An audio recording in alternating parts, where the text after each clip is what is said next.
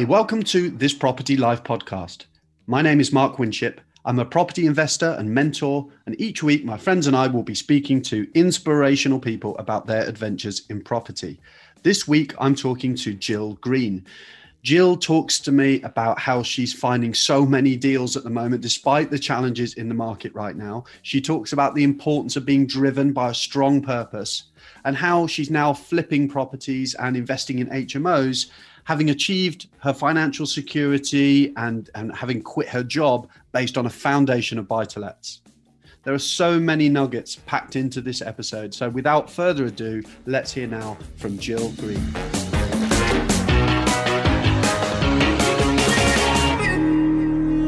Hi, Jill. Welcome to the podcast. How are you doing? I'm good, thanks, Mark. How are you?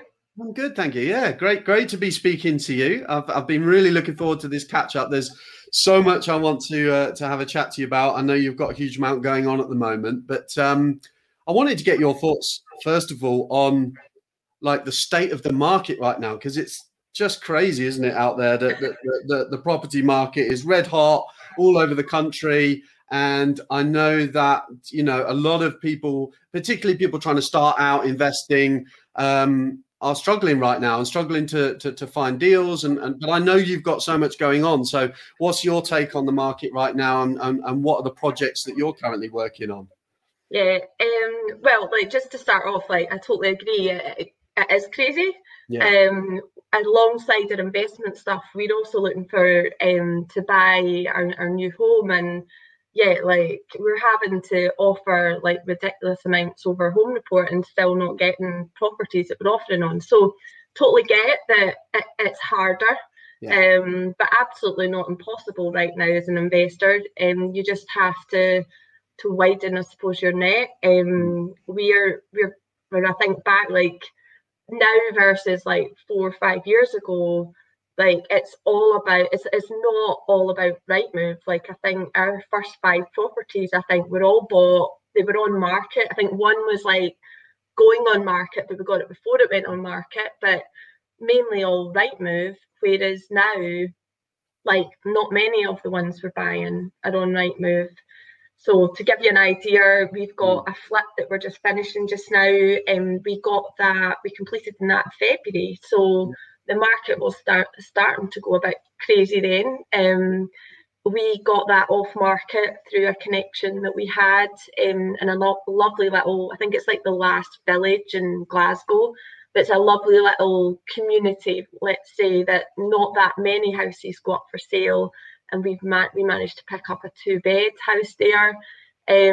So we've been refurbing that. Basically everything needed done. Like it's been lovely. And right now I'm just kind of finishing that off, doing the staging. I've got the estate agent out there tomorrow. That's a flip.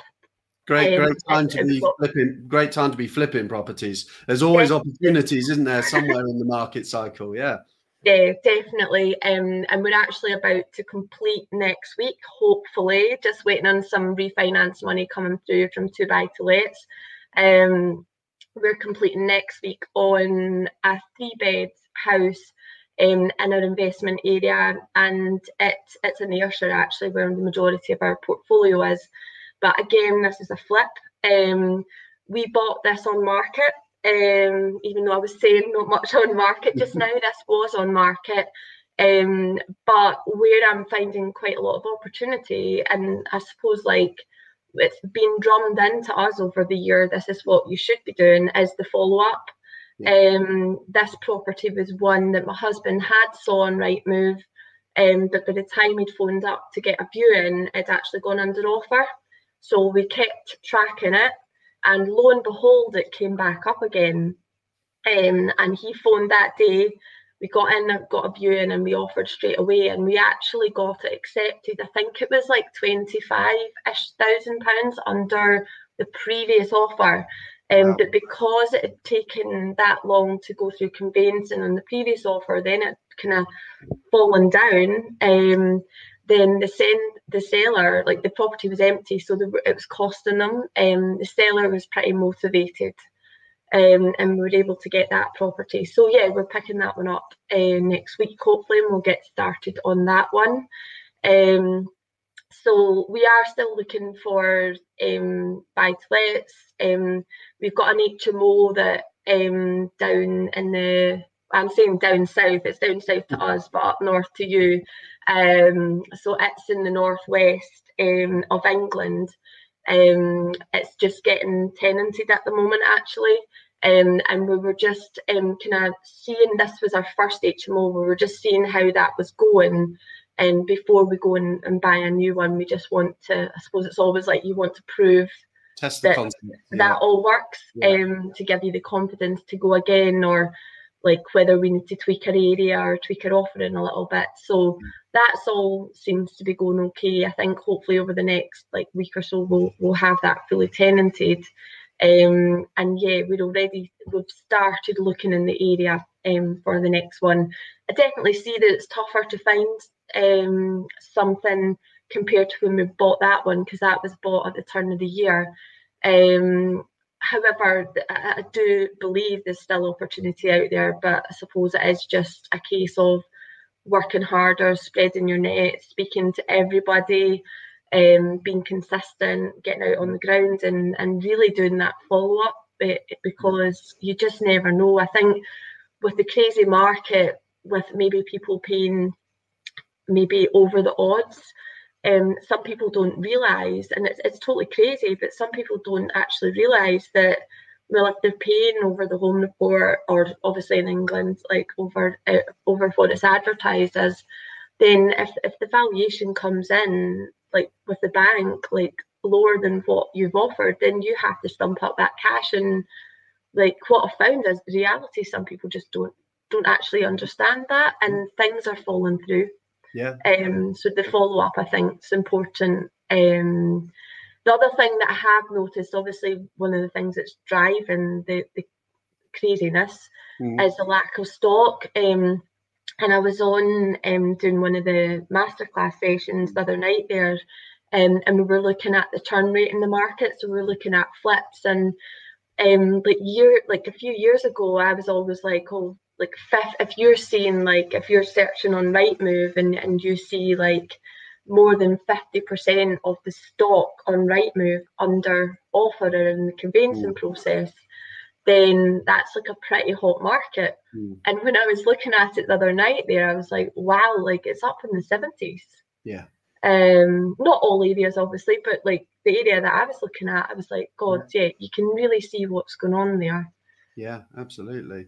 So the churn rate is basically the difference between the number of properties that are up for sale and those currently going through conveyancing, right? That's what you mean by the churn rate. Yeah, absolutely. And I think it's such a good point that you make, that right, deals are never going to fall into your lap at the best of times. We've got to be out there, we've got to be speaking to people, we've got to be building relationships, and it's a question of doubling down on all of that kind of activity that we know to do as professional investors.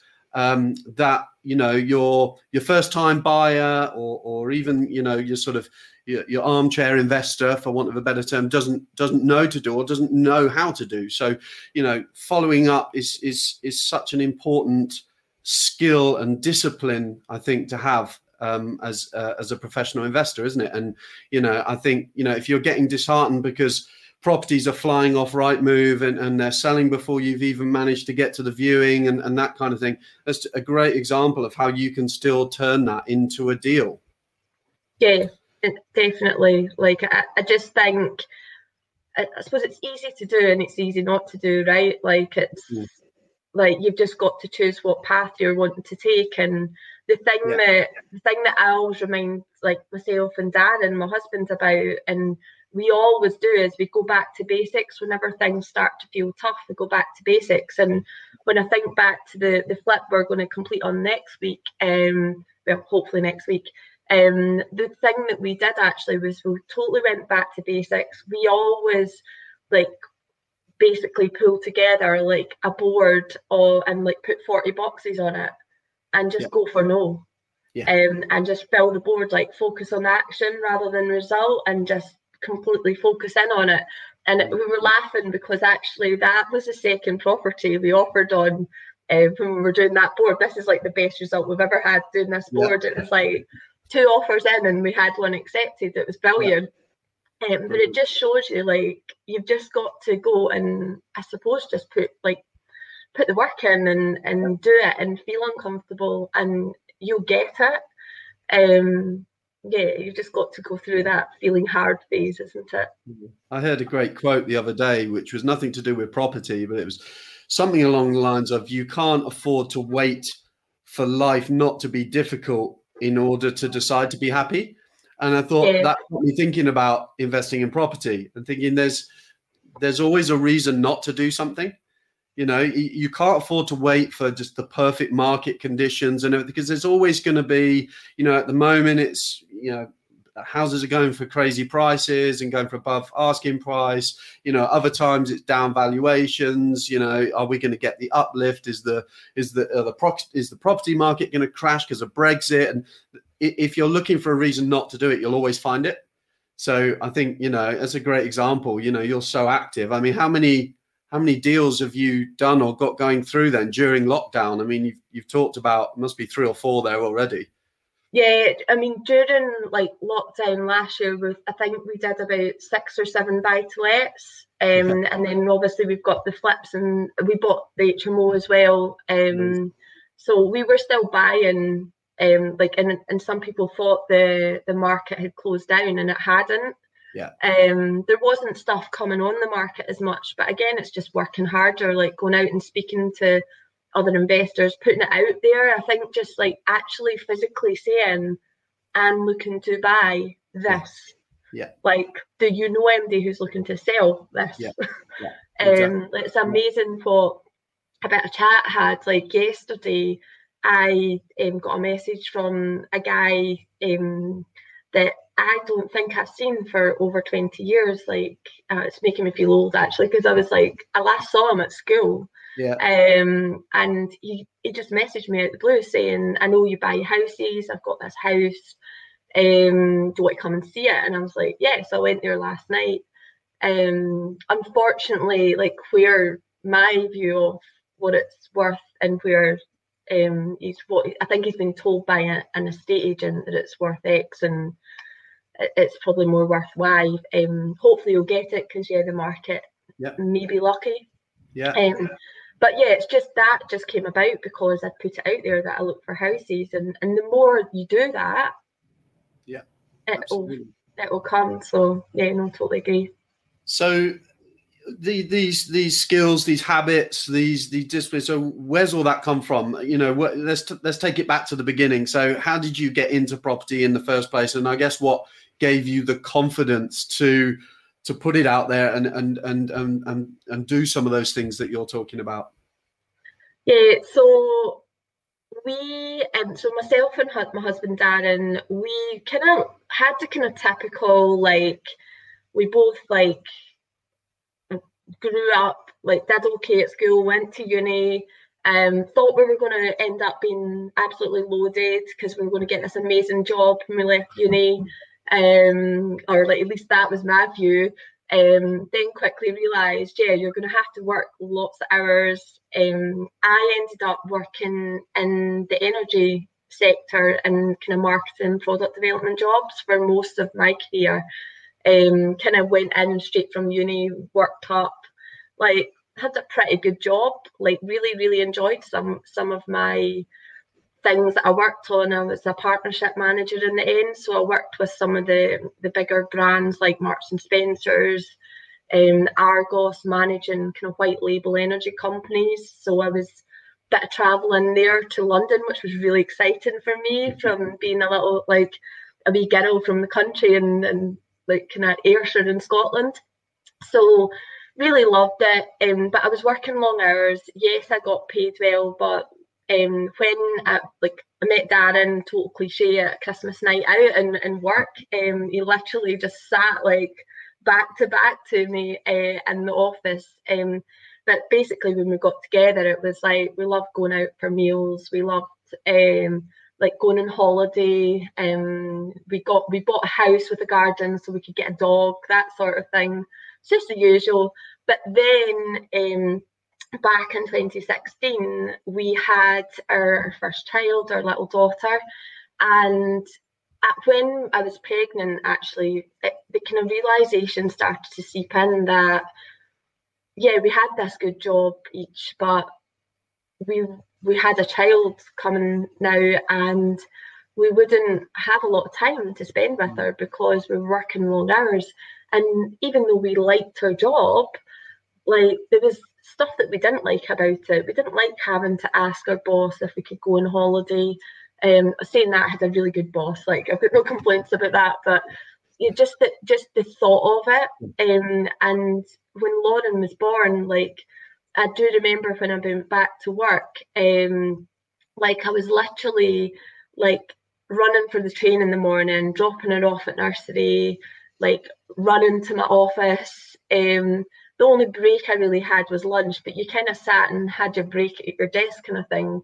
And then doing the reverse on the way back and then putting her to bed. And yeah, it just wasn't the life we wanted. So we kind of started thinking about what was we wanted to do. We always had been interested in property. Like I loved watching Homes Under the Hammer and just all the usual things. But I kind of just always thought, oh, that's just like rich people that buy property. Like I didn't realise there was like another way to do it. I just thought, well, we would have to save for a deposit, then buy a property, and like it's a slow burner over time. And I just didn't see, like we were spending like just doing the usual stuff. So we weren't extravagant, but yeah, we did like our nice holidays and going out even when Lauren came along. And obviously childcare is a massive cost. We also had doggy daycare because our dog had to be looked after, so she went to like basically a childminders as well. And basically we went along and did like we split a 3 hour, and actually we were like, oh my god, this is like something completely different, like we could do this. We didn't have a lot of money, and in actual fact, like when I look back, I think we had all the excuses in the world not to do what we did. Because obviously you've got to like doing training, like it costs money, you've got to invest in yourself to do it.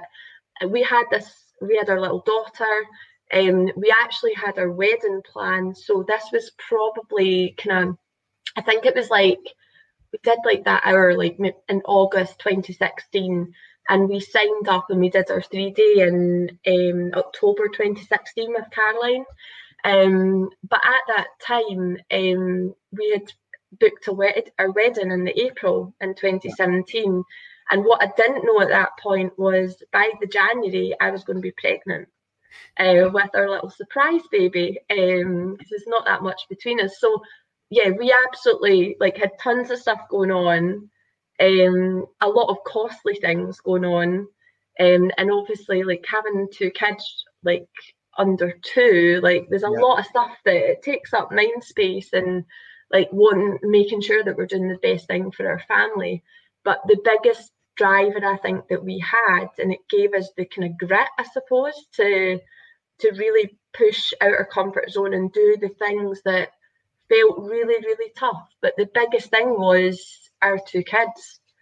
We wanted to spend time with them when they were young, before they went to primary school. And one of the things I always said was I wanted to be able to like drop my children off at school and pick them up. And I know for a lot of people that will seem quite a small thing, but that is honestly one of our biggest whys as a family.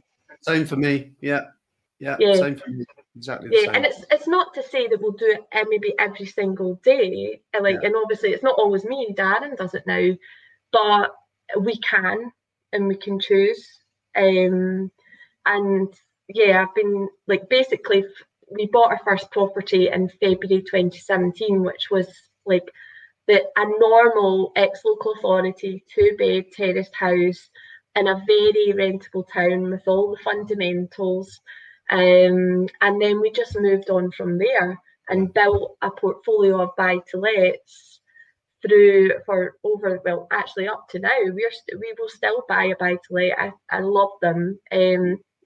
obviously we're looking at other strategies now, but they are an absolute gem, like, of like a portfolio, because they don't give you that much hassle. Yeah, you have the odd one every now and then that you've got to deal with, but they're so safe. They're safe as houses, right? As long as you do it right.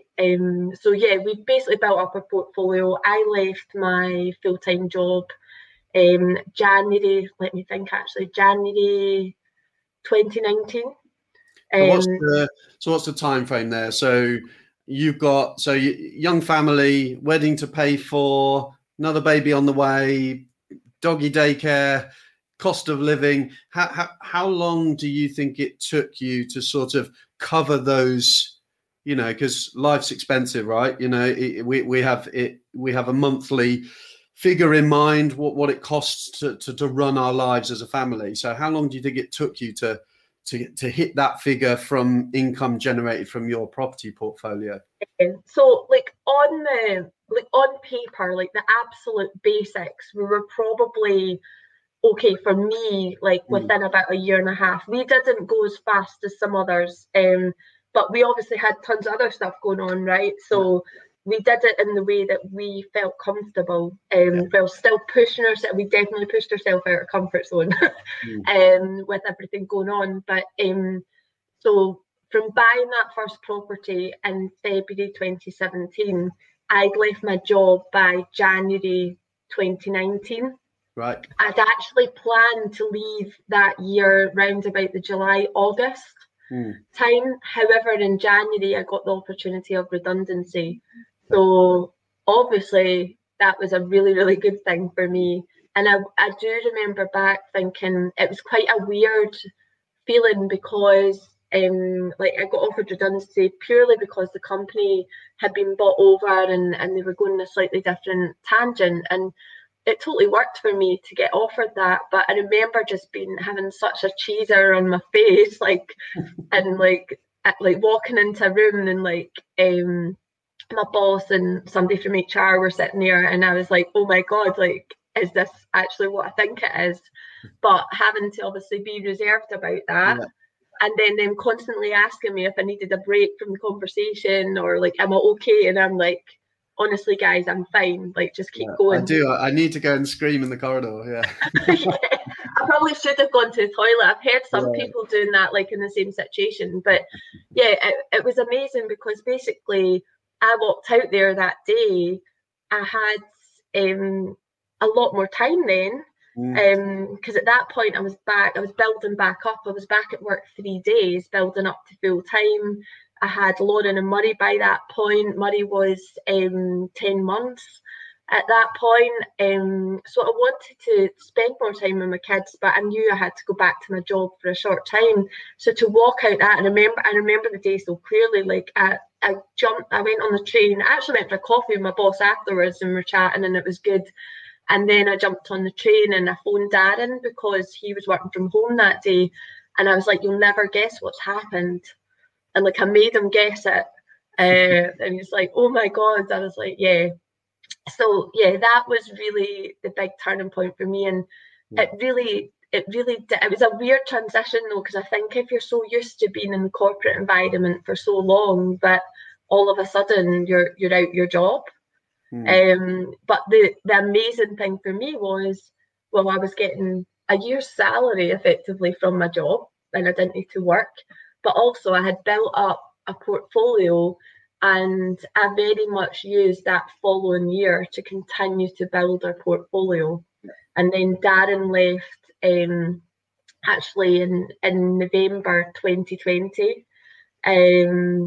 Very same thing happened to him. So yeah, we've definitely been blessed. Yeah, it's weird. Like I don't like. It's not like we put it out there that we wanted redundancy or anything, but yeah, like stars did align. And it's funny, like sometimes when you do like put things out to the universe, I suppose it's like that book, like The Secret and stuff like that. It's like there is something like quite, in a good way, creepy in the universe, that things do work out. in the way that they're supposed to. So yeah, it's definitely helped us, because like our flip that we're just about finished just now, like we literally used some of the money from Darren's redundancy just to drop into that. Yeah. And it's all just helped us move on. So was it, in the lead up to you hitting that sort of financial security figure and covering the basics of what it cost to live, did you achieve that exclusively through buy-to-lets at that stage, or how did your strategy sort of evolve as you went through? Mainly buy-to-lets, if I'm honest. We did flip a few, but mainly buy-to-lets. And like if I think back to one of the flips we did, it was actually a buy-to-let we spent too much on the refurb on, and we just decided to flip it on rather than keep it. Darren always laughs now. He's like, "Oh, how are you enjoying doing these flips now? Because you never wanted to sell anything." Like I just had. Now I don't get emotional about my buy-to-lets, but I always kind of call them, or they're like my little babies. Yeah. So I just didn't like selling any of them.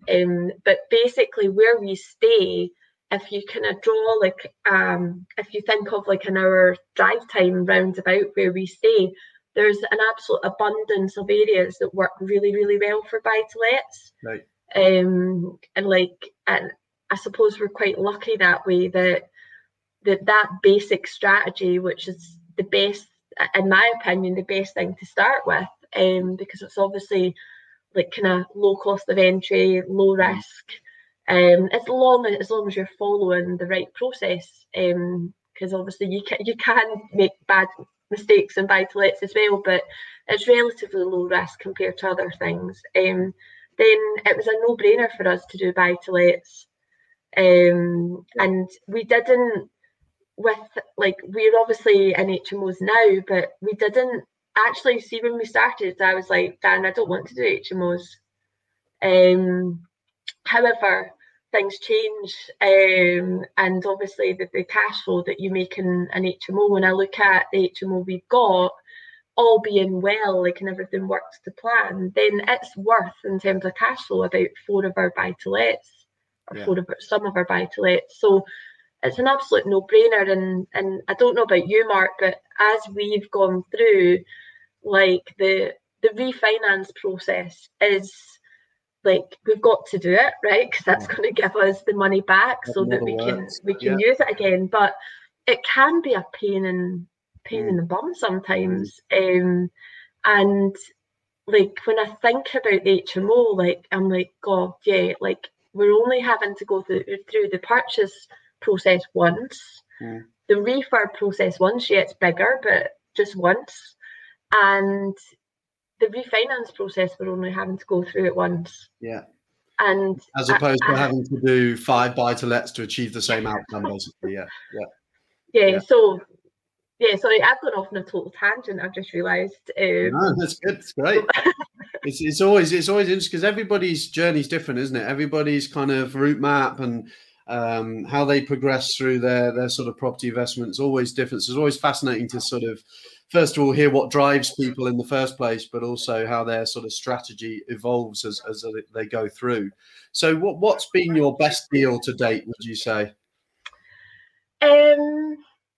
Let me think. Well, I'm hoping the current flip will be my best deal to date. The next deal. I know. I don't want to share. Like, I don't want to assume, like, put it out there what figure I think I'm going to get, like, on the sales figure. But when I done my numbers going into the deal, I was kind of looking about like a £40,000 profit. So yeah, that's pre-tax though, but yeah, kind of round about 40,000. What's the project there? Tell us a little bit about the property and what you're doing to it. Yeah, so basically it was a 2-bed terraced house, a really small like village in Glasgow. Like I was saying earlier on, it's I mean, I can't tell you how lovely this village is. Like, I'm on the Facebook group, I've been walks with the neighbours. My neighbours are amazing. Like, whoever buys this house is going to be so lucky because they're totally one to watch with the amazing neighbours that are there. But it's not a huge house. It's just a little 2-bed house downstairs. So it was empty for 2 years. Basically, the couple who'd moved in there, I think about 10-15 years ago, they'd split up, went their separate ways, and didn't sell the house for some reason. But one of them had decided to buy another house, and that's what triggered putting it on the market. They knew an estate agent, and I knew that estate agent. It wasn't her area, so she contacted me. Did I want to go and see this for one of our relatives looking to sell? I did. I went along. I paid pretty much home report value on it. So purchase price was £100,500. It basically needed everything. One of the biggest things that, I mean, it was scary for me, but probably not scary for somebody else, was the garden. The garden was a horror show. It was like, you couldn't see the garden because it was just all weeds. It's also the gardens, it's like you've got to go out the back door, then up some steps, and then there's like a flat patio. Well, there is now a flat patio area, and then it's like a steep slope. So really all you can do is like put some shrubs and terrace it off. But anyway, I had recently found a really, really good gardening company, and I basically got them along and just said, what would you do with this? Because I have no frigging idea what to do with it. So there was a lot of work going in the garden. We've not had to put a new roof on it, but had to do work with a tree going out the chimney, basically. New soffits, new downpipe, new guttering. It's got a little flat roof at the vestibule at the front door, so that's all replaced. New windows, new doors. You're getting the drift, Like, I'm basically just rhyming off everything. The only thing actually that it didn't need was a new boiler and 3 radiators. We had to knock down just like a kind of partition wall between the kitchen and the dining area. So it's all now opened out. We've got a lovely breakfast bar, brand new, lovely kitchen. Nice open plan. It's all white, and it's not all white and grey. It does have colour in it, actually. I'm so used to doing white and grey in my buy-to-lets. I've done something slightly different, but still muted enough that anyone will be able to walk in and see how they can make it their own. It's also got a garage as well, but it's round the corner, and that's the thing that we're dealing with now. So yeah, all in, we're probably going to end up spending about, I think I'm about 39,000 right now. Okay. So decent sized projects. But yeah, so it'll be going on the market quite shortly. I've got my estate agent coming round tomorrow. I'm going to probably chat to him about maybe doing some sort of coming soon for it. Albeit people in the village do know like what's happening with it, because I mean, quite a few of my workmen have been like approached about, like, what's she doing with it? Is she selling it? Is she moving in and stuff like that? So it's one of those sorts of places that everyone will know.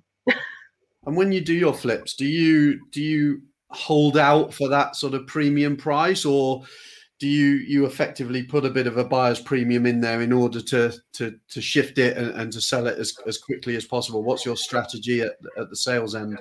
Yeah, so I've got a figure that I worked out. Well, you can practically work that out based on the numbers I've already given you.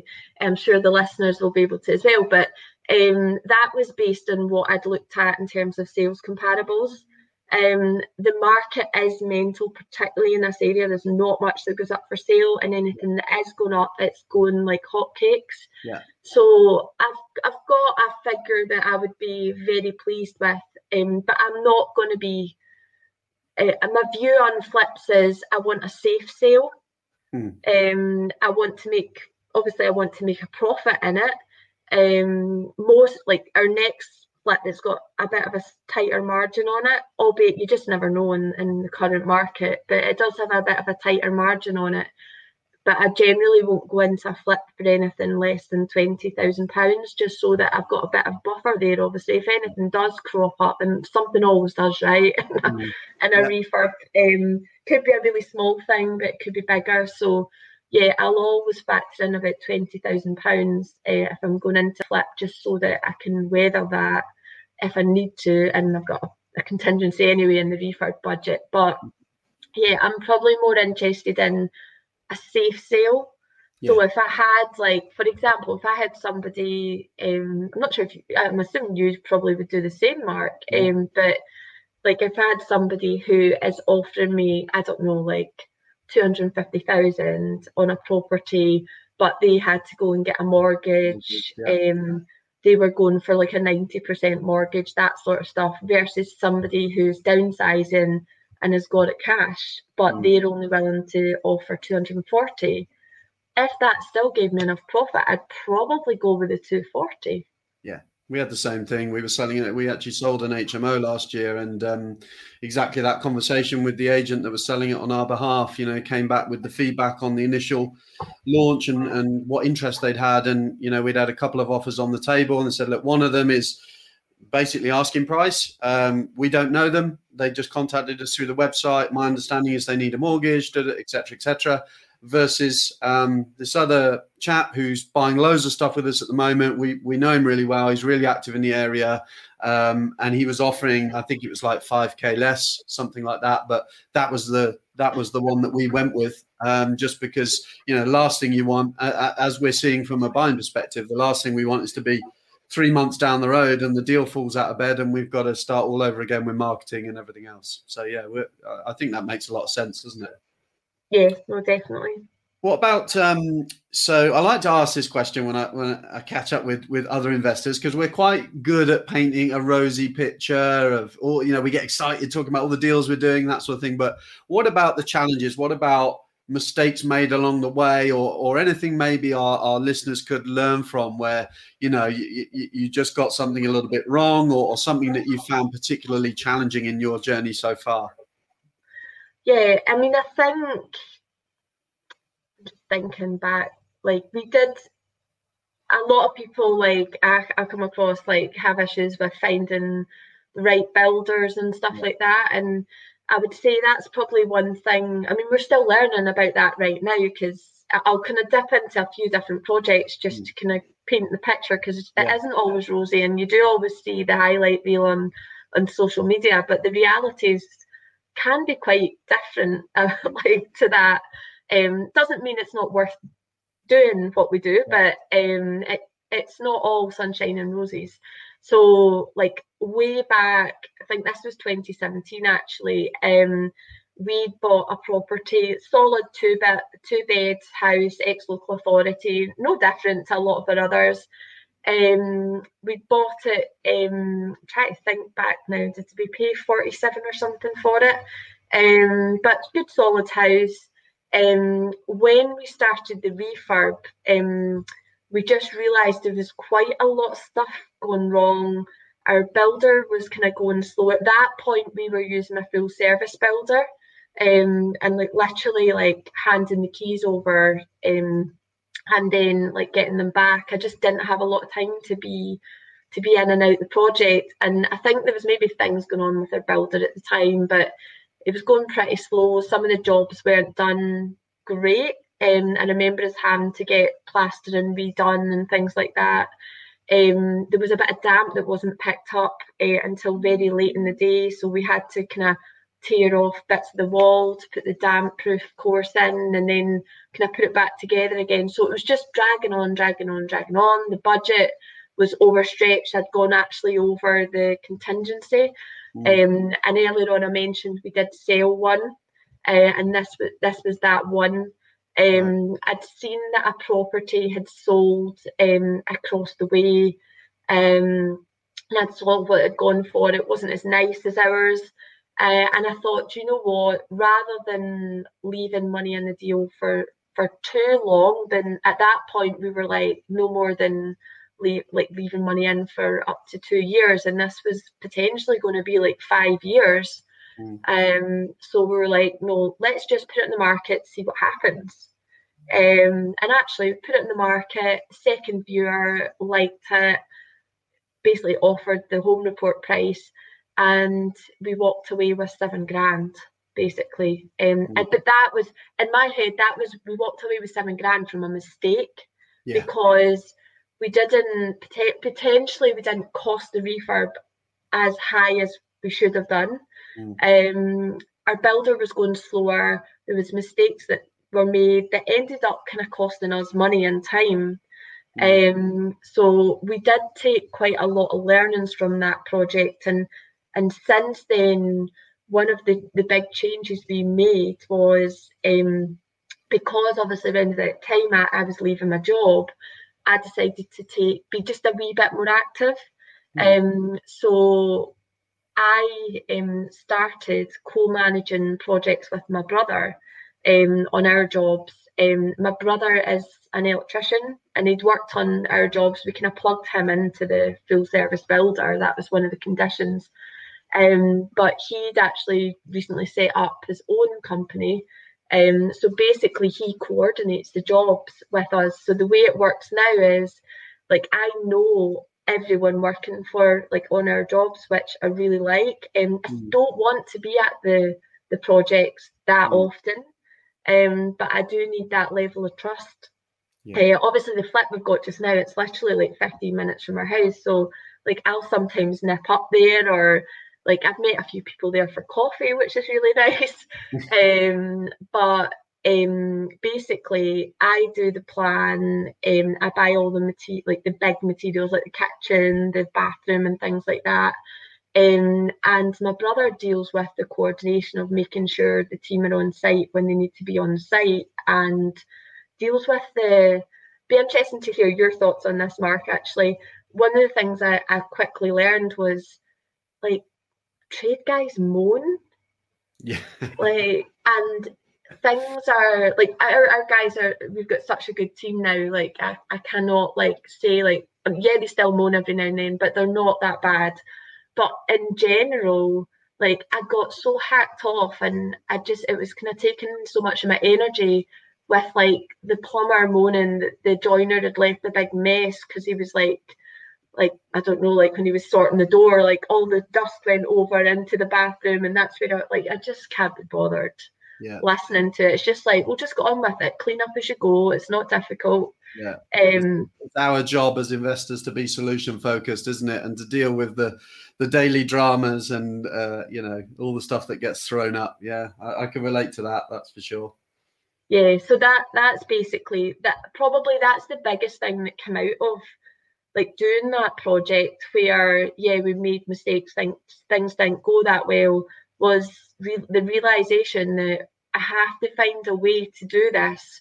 That one, I had to put quite a lot of effort up front to get the process working, and we still try and improve it now.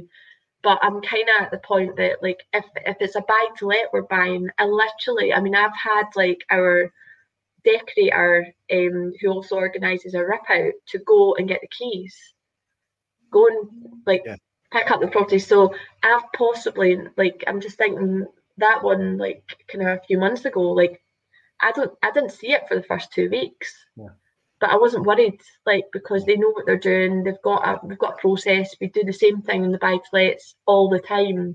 I've been more involved in the flip because we've not got it. Like, I think a lot of flips have to be a bit different because it's maybe slightly different areas, slightly different end customers. So, which is quite exciting for me, because I think you can be a lot more creative with it. So what's the one piece of advice then you'd give to somebody else just starting out? Just one. I'm only allowed one. your absolute golden nugget. The biggest thing that is driven me is, when things get tough, like, to always go back to why you're doing it. And use that to pull yourself through. Like, I always believe you need to be pushing yourself out your comfort zone, and not to the nth degree, not like that you're like having a nervous breakdown, but you need to push yourself out your comfort zone to make things change. But it's hard sometimes, and you need to be reminding yourself constantly about, why am I doing this? Yeah, that makes sense. You've got to be both feet in it, haven't you? I think I see quite a lot, people who've got one foot in it, but they've got one foot out, almost like trying to prove to themselves that it doesn't work or the market's not right or something like that. You've got to be both feet in, fully committed. And, what keeps consistently coming out of these chats that I get to have with investors like yourself is this refusal to make excuses for themselves. You're a great example of that. Young family in tow, trying to do all of these things through some of the most challenging market conditions. And I think, hopefully that's inspirational for people listening who can, look at themselves and actually strip back some of those excuses and go, no, this is the best time to start. The best time to start now. Yeah. Because you'll sit in like 5-10 years time and always wonder what if. Yeah. And can I just, sorry, I know I'm totally rabbiting on, but just as an example of that, I've got a client of mine who is relatively early on in their property career, and I think they've got their first deal accepted, and basically they got approached by a sourcer who had brought them a deal, and it looked a really good deal, but they didn't actually know the street. And they were on the phone to me, talking to me about this deal, and at the same time what they were doing was getting their little ones, so they've got like a 1-year-old, they were getting them in their pajamas. This is like 5:30 last night. They were getting them in their jammies to get them into the car so that they could go and drive and see this area and just make sure that they're kind of comfortable with the area, so that they could go back and say, yeah, I'm really interested, and I'd be up for that deal, like obviously subject to seeing the home report and doing a viewing. Yeah. But I remember, like, when I was talking to him on the phone, I was like, do you know what? This is exactly what, like, I remember doing way back at the beginning. I was a crazy lady turning up to viewings because I've been called the hour before by the agent, and I'm turning up to a viewing with a baby and a baby carrier and a baby on my arm, and like, that's how I got the deals. Yeah. So to see that somebody else doing that, like, I can tell already that they're going to do really well in property, because they're willing to push themselves out their comfort zone, doing things that, like, it'd be much easier for him to say, oh, I'm just going to sit on the sofa, like, I've got my wee one, like, I can't go and do that, I'll just let this one go. I think that, to me, that makes a difference. And when I see people doing that, I don't know, you can tell that they're going to make it. Yeah, absolutely. And I think that's a great message for us to end on. It's been an absolute pleasure talking to you, Jill. If any of our listeners did want to reach out to you, as I'm sure they will after this interview, what's the best way for them to get in touch with you? Probably the best way is either Facebook, Instagram. If they just search for Jill Green, it's Jill Green Property on Instagram, Gillian Green on Facebook, and they can follow Mila Homes. That's our limited company, but we've got Mila Homes on Facebook, which is all things property as well. Perfect. And we'll pop all of that in the show notes as well, so everybody's got access to the. Thank you so much for that, Jill. Absolutely fantastic. Take care of yourself, and I'll speak to you soon. Oh, thanks so much, Mark. Have a good day. Care, Jill. Bye. Bye. How good was that? What an inspirational story, whilst also being so relatable. It just goes to show you that with persistence and consistency, you can build a life-changing property portfolio, even when most people are making excuses and getting in their own way. If you enjoyed this episode, firstly, give us a like and a subscribe so that you never miss another episode. And then why not head over to the Property Wealth System community page on Facebook, where you can connect with Jill, myself, and a whole host of other like-minded property people, sharing tips and best practice and supporting each other along the way. I will see you on the next episode.